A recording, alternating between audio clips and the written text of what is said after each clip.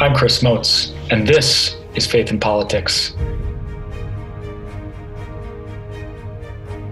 On this broadcast, we range from the soul to the state as we explore those principles and cultivate those virtues that help us live well as faithful Catholics in this great land.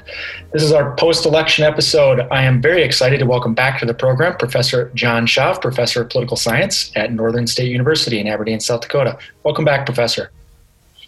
Thanks for having me, Chris. Always a joy to be here. Well, last time I made the stumble of saying that welcome back as an honored guest, and you pointed out very quickly that I have not yet given you a trophy or a plaque or not even a T-shirt. So I'm working on that. Yeah, I am. I was shopping on. I had a couple things in my Amazon cart, but haven't pulled the trigger yet. But we will get that reward for you. I'm very excited. Yeah, it's always great to have you on the show. Christmas is coming soon.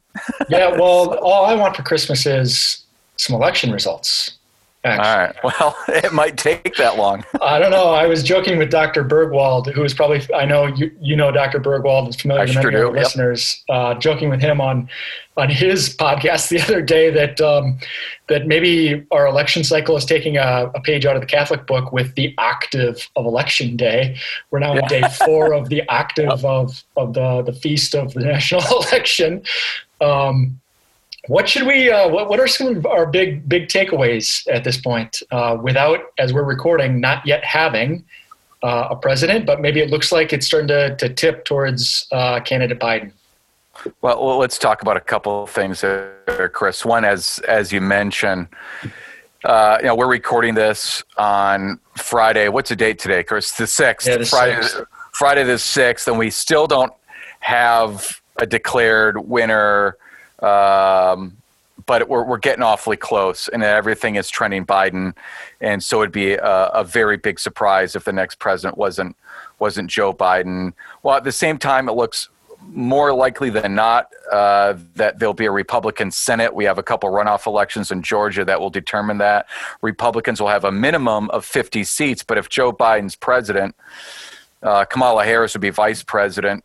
And in a 50-50 Senate, the vice president, so to speak, breaks the tie as president of the Senate. That's the vice president's other constitutional job, is you're president of the Senate. We've had that in the recent past where the vice president has swung a 50-50 Senate. But assuming one of those two Georgia Republicans, and it's likely both of them will win, but you'd think one of them will win, that Republicans will have a narrow control of the Senate, but they'll control. And the Republicans picked up, it looks like, a few seats in the House, not nearly enough to take control. I think what we see out of this, Chris, is let's just talk politics, and maybe we can talk policy with a presumptive President Biden. Politically, I think what we've seen is, look at this election, Chris. And we can even go back to 2016. This election is so stinking close. And, Joe Biden is going to win with about 51% of the popular vote. The electoral vote, he's going to be, he's winning states like Georgia, it looks like, Wisconsin, Michigan, Arizona, Nevada, even Pennsylvania by 1-2%, in some cases less than that, less than 1%. Of the vote. The House is going to be relatively close. Democrats will control, but relatively close. Senate very close. And it just goes to show that we live in a very unsettled state. There's no partisan dominance in our national politics, which is why we tend to have these swings back and forth, back and forth, back and forth. And interesting demographic shifts where we see Donald Trump won the highest share of the minority vote for any Republican president since 1960, when Richard Nixon lost to John Kennedy. At least that's the outcome, leaving aside the corruption of the 1960 election. But so that's 50 years ago. What am I saying? 60 years ago. Yeah. Since a Republican has gotten that much the minority vote. And so we might be seeing some electoral shifts going on. Go ahead. Well, I was going to say, what do you make of that sort of shift in the electorate? Looking at it starkly along racial lines. Yeah. I think there was one one well-known statistic from this Tuesday. One of the counties in Texas, overwhelmingly Hispanic, voted like in the 90 percentile or something like that for candidate Clinton 4 years ago, and then swung to Trump. That's a huge, massive swing in 4 years. What do we make of this? What you're talking about, there's, I guess we all become experts on things when we get in there. Like we're all epidemiologists now with COVID. And now we're all demographic. There's this county right on the Mexican border. It's in Texas, and it's like 98% Hispanic. It's the most Hispanic county in the country. Yeah. Last time Hillary Clinton won that vote by 60%, 6-0. Okay. And this time Joe Biden is going to win by about 5%. Okay. So it's a 55% swing towards Trump. And we saw, especially in Florida, a big swing of Hispanics. And I think a couple things are happening here, Chris. One is that whatever his personality quirks are, I think Donald Trump has tapped into something that the future of the Republican Party is probably a more multi-ethnic working class party than it has traditionally been over, our lifetimes when it's been a white business class party. If the country club party. The country club Republican, of which like Mitt Romney is like par excellence, this hedge fund operator, multi-millionaire kind of a guy, and really was the candidate of business.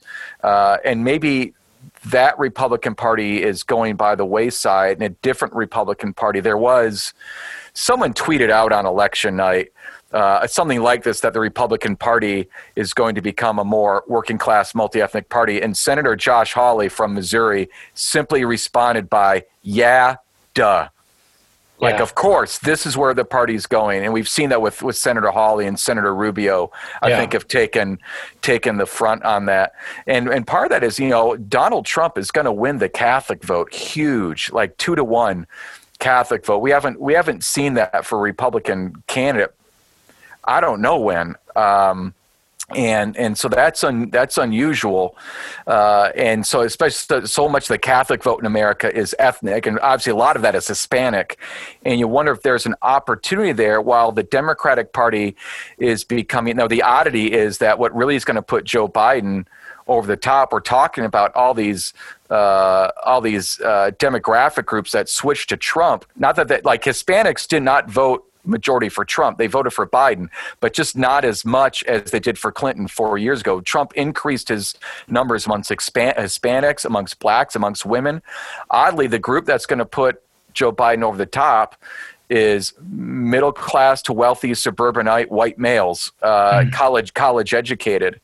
And that kind of elite professional managerial college educated class is becoming more and more Democratic, which obviously used to be Republican, and now we're seeing at least some instances or some indication that the Republican Party has some attraction to more ethnic and working class voters, and so and that's just something that each party is going to have to pay attention to, and how they respond to that is going to be interesting. I think we're going to have in the next 4 years, assuming Mr. Trump is out, we're going to have an interesting internal fight in the Republican Party of what is the future of the Republican Party, and that'll be interesting to see that play out.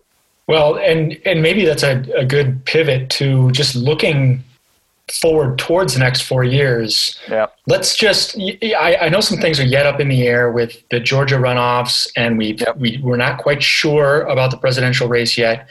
But as we stand right now, let's just say, for the sake of discussion, that we end up with President Biden, a Republican Senate, and a Democratic House. Yeah. What does that mean for the next 4 years? What does governance look like at the federal level? Of course, it all depends on how people react to an election. I just got done saying, you look at the numbers, both within government and then in the electorate. It's a very evenly divided country. The problem we've had over time is we've had, Barack Obama's victory in 2012 was relatively narrow. Not in 2008, but in 2012 it was narrow. George Bush in 2004 was narrow. Obviously, Donald Trump won in 2016 with a minority of the vote. Now, we've seen House and Senate flip-flopping over the last 20 years. It's a very narrow electorate. Yet when people get into power, they seem to want to take the most expansive view of their mandate. There is a phone call amongst Democrats that got leaked yesterday. Yeah. House Democrats had a phone call, and some Democrats were saying, hey, we got to moderate. We thought we were going to kill those Republicans this year, and we're going to actually lose seats. We got to moderate.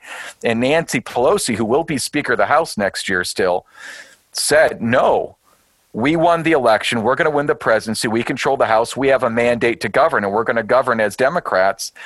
And that's overreading your mandate. And both parties have done that. When Donald Trump wins with a minority vote and claims he has a mandate for governing, well, that's not really true. And so what we have to wonder is, will a Joe Biden, who has a history of being a wheeler-dealer compromiser, right? Are we going to get Scranton Joe, or are we going to get activist, the Joe Biden who tended to run for president, who was a little more ideological? And I think Mitch McConnell strikes me, who will be the Senate Majority Leader most likely, strikes me as a guy who could be open to compromise if a president offers the hand. I think he will do. He's kind of a wheeler dealer kind of a guy. Yeah. And what we really want is moderate government. That's what we should be getting out of this, because that's where the country's at, not ideological government. But that depends, of course, really on Joe Biden more than anybody, about whether he sees his role as being beholden to the more ideological parts of his party, which would be bad for things like religious liberty. It'd be bad for human life, protection of human life. There might be other things where there might be some benefits to that, but we'll just have to see how Biden plays it, assuming he's president, about how he reads that mandate.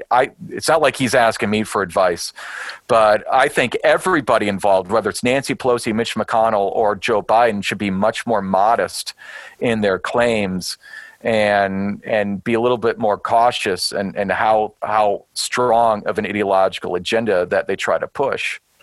That's that recently leaked caucus phone call too from the Democratic House caucus.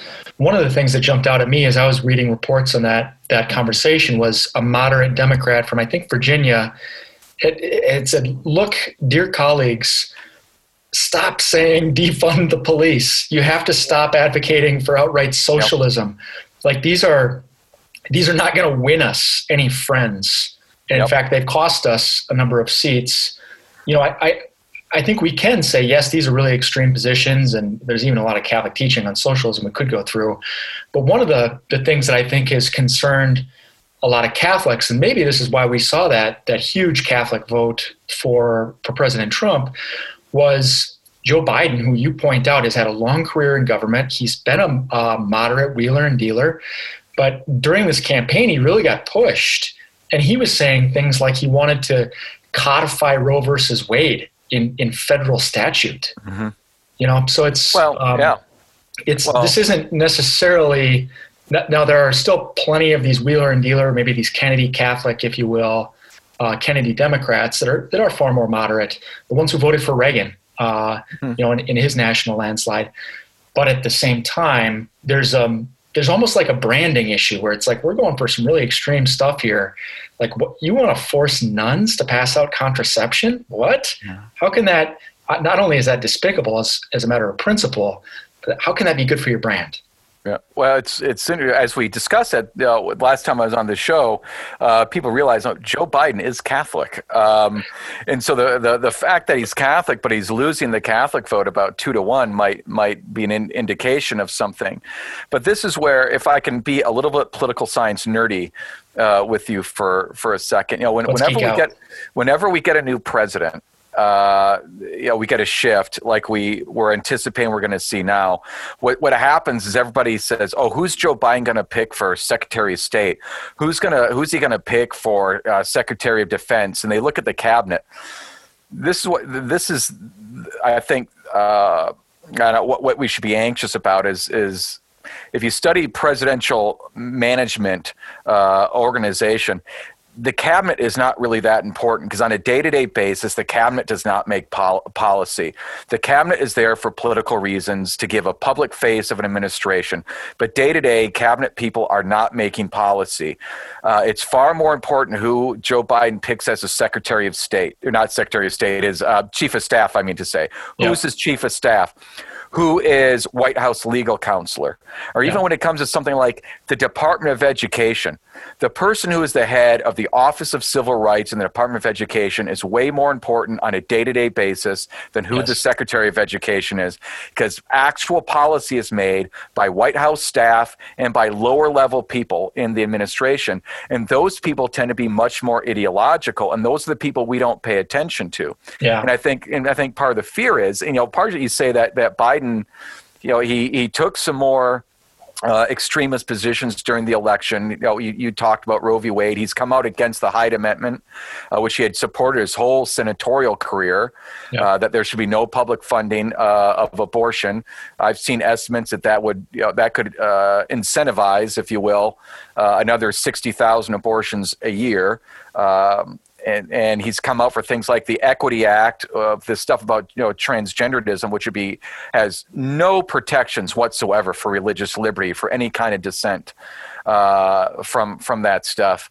And it's a matter of, was he just saying that, which is possible, but then as we look at the personnel he puts into a Biden administration, I think people really need to be paying attention. Who are these lower level people in, say, the Department of Justice and the Department of Education, and with like White House legal counsel? These are the people who are making policy, but we tend not to pay attention to them, and we should. Yeah, that's a great point. That kind of reminds me of late in President Obama's tenure. One of the things that really boosted and in many respects galvanized a push for gender ideology in public schools was what they call this Dear Colleague letter that was instigated. I think there were 3 federal departments, Justice, Education, and the third I'm forgetting now. But it was an OCR originated, Office of Civil Rights, in these 3. So it wasn't necessarily like the cabinet secretary's great initiative. It was some lower level, that's where the nuts and bolts of governance happens, is in the people who are writing these letters and figuring out who to send them to. So yeah, very, very great point about what to watch for. We've seen some people starting to reflect on, is Mitch McConnell going to really force President Biden, if that's who we indeed get, to moderate some of his cabinet picks? But some of these others, they don't get scrutiny. Even if they do require consent to the Senate to the same degree. So great point. Okay. Anything else on national stuff before we turn to some? No, let's get local. Yeah, let's do it. And this is, as Catholics, we love this principle of subsidiarity. That's where all the really interesting stuff can happen, and sometimes without us really even paying attention, because the national media just turns our focus so much to what's happening in Washington. But we had a couple of ballot measures that all got approved this last week. What should we think about these? What's going to shake out with a couple of marijuana proposals and then this sports betting? So we've got three different measures, as you pointed out. So we passed an initiated measure that allows for medical marijuana. That passed by a large majority. We had a constitutional amendment on recreational marijuana, which passed more narrowly, but it's in the Constitution. Whether it's by 1% or 100%, it's still in the Constitution. And then, as you say, we are creating and expanding sports betting in the state of South Dakota. I guess what's disappointing about it is I look at it this way, Chris. In addition to just the inherent problems with government endorsing intoxication and gambling, which are both vices. At least gambling can easily become a vice. is, look at our state government here in South Dakota, Chris. So the state government gets significant revenues from gambling, right? Both from like video lottery, video gambling, the lottery, Powerball and all that stuff, the gambling in Deadwood. So we've got that. We've got extraordinarily lax usury laws in our state to try to incentivize credit card companies to come to our state and charge obnoxious levels of interest to their customers.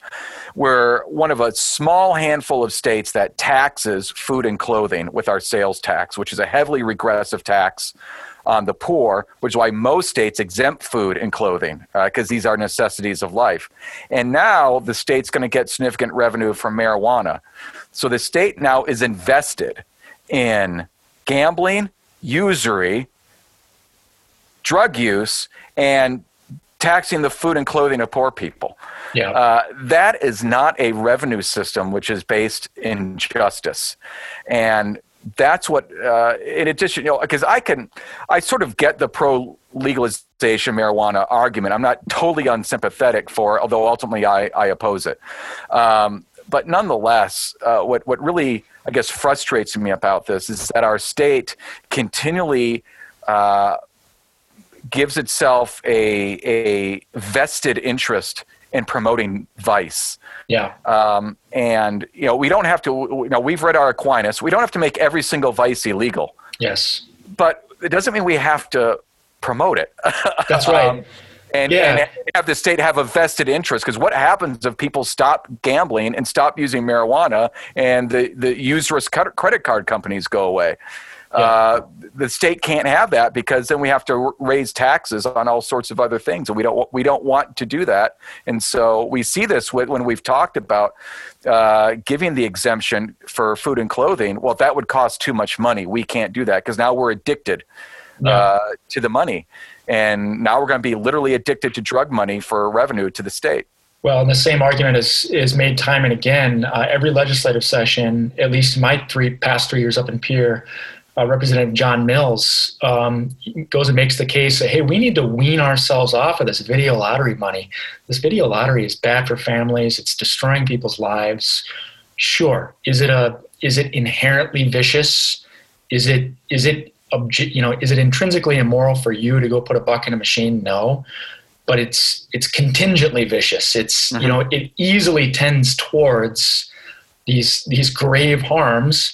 And the fact that we're making money off it as a state, it really highlights the problem. And the rebuttal he always gets is like, yeah, we're with you. We don't disagree with you that it's like not the best thing in the world, but it's so much money. How are we gonna get that much money? We don't want a state income tax. So what does our state tax base look like? Yeah. And that's the problem is, unlike most states that do not have an income tax, South Dakota does not have an obvious other source of money. Places like Alaska and Texas and Wyoming, they don't have an income tax because they have mineral resources, oil and coal, that they make a lot of money off of. Florida does not have an income tax because they have goofy amounts of tourism that they can tax, and they don't need an income tax. But the state of South Dakota, obviously we have some tourism, but nowhere near the level where Florida can get year-round tourism. Ours is completely seasonal. And we don't have that mineral wealth. Like if we were, a couple hundred miles north in North Dakota, we'd have oil wealth, and we don't have that. And so it leaves, if we don't have an income tax, we've got to go elsewhere. And what we've chosen is to go to vice, to help fund our government. And if we're not going to have an income tax, it seems to me we've got to be far more creative in how we generate revenue for the state. Well, in one of these proposals in particular, the recreational marijuana constitutional amendment is really unpopular, actually, amongst our elected leaders. Governor Noem has been on the record vociferously opposed. Speaker Haugard, Jim Bolin, senator, a longstanding senator with a lot of influence. Do you think can we expect that there's going to be some legal or political wrangling before the dust is all settled on these things? Well, I at this point, I might have to defer to your expertise, Chris, because as I understand it, there are legal questions about Amendment A. One of which the problems with, do you really want to put this kind of policy in your Constitution? But I understand that there are issues with we're supposed to have a single issue in everything that happens in our state, and there's some arguments that Amendment A had two issues, that it was marijuana and revenue. Maybe it was two things. And there are other legal arguments. I got to be honest, I don't understand that. There might be ways of challenging this, or how we implement it, that we can perhaps, I don't want to say repeal it, because that's probably the wrong terminology, but maybe not implement what Amendment A suggests. So it might not be per se legalization, but I have to defer to legal experts on that, because I understand there might be lawsuits coming, and it's a little bit outside my expertise. Yeah, and maybe if we see one of those pop up, we'll try and grab one of the experts to talk about it on the show. But maybe the point being for now is that the dust hasn't quite settled. Even if we do get stuck with it, though, I think many people are expecting, like, well, is this just going to be something we're going to get sick of after a while, because of we see the harms play out? But then to your point of, are we addicted to the money? So, Well, great. That's, it was really, for me, kind of shocking, actually, to see the huge support for even Constitutional Amendment A, which, this recreational marijuana thing passed, while at the same time, our state races, our legislative races in the state, kind of overwhelmingly were conservative results. And, how do you reconcile these two positions? I maybe describe it as sort of a prairie libertinism, where we're sort of pursuing this freedom without. That's what I would say. And remember, what you need, you only need 50 plus 1% to pass your ballot initiative. So if you have a large majority of Democrats voting yes, then there is, especially within South Dakota Republicanism, there is this libertarian streak. And if you just get even, some independents and Republicans to vote yes, a significant, not even a majority, but a significant minority, you can cobble together 50%. And what I think when it does settle, it's going to be about 53%, 54% voting yes on A. And I think it's this coalition of Democrats plus more libertarian-minded South Dakotans, some of whom are Republicans. Well, Dr. Schaaf, as always, great to visit with you, and thanks again for coming on the program. You bet. And thank you, dear listeners. Anytime. One of the highlights of my life. It's so good to have you. Thank you, dear listeners, for tuning in. As always, love to hear from you. Until next time, live well.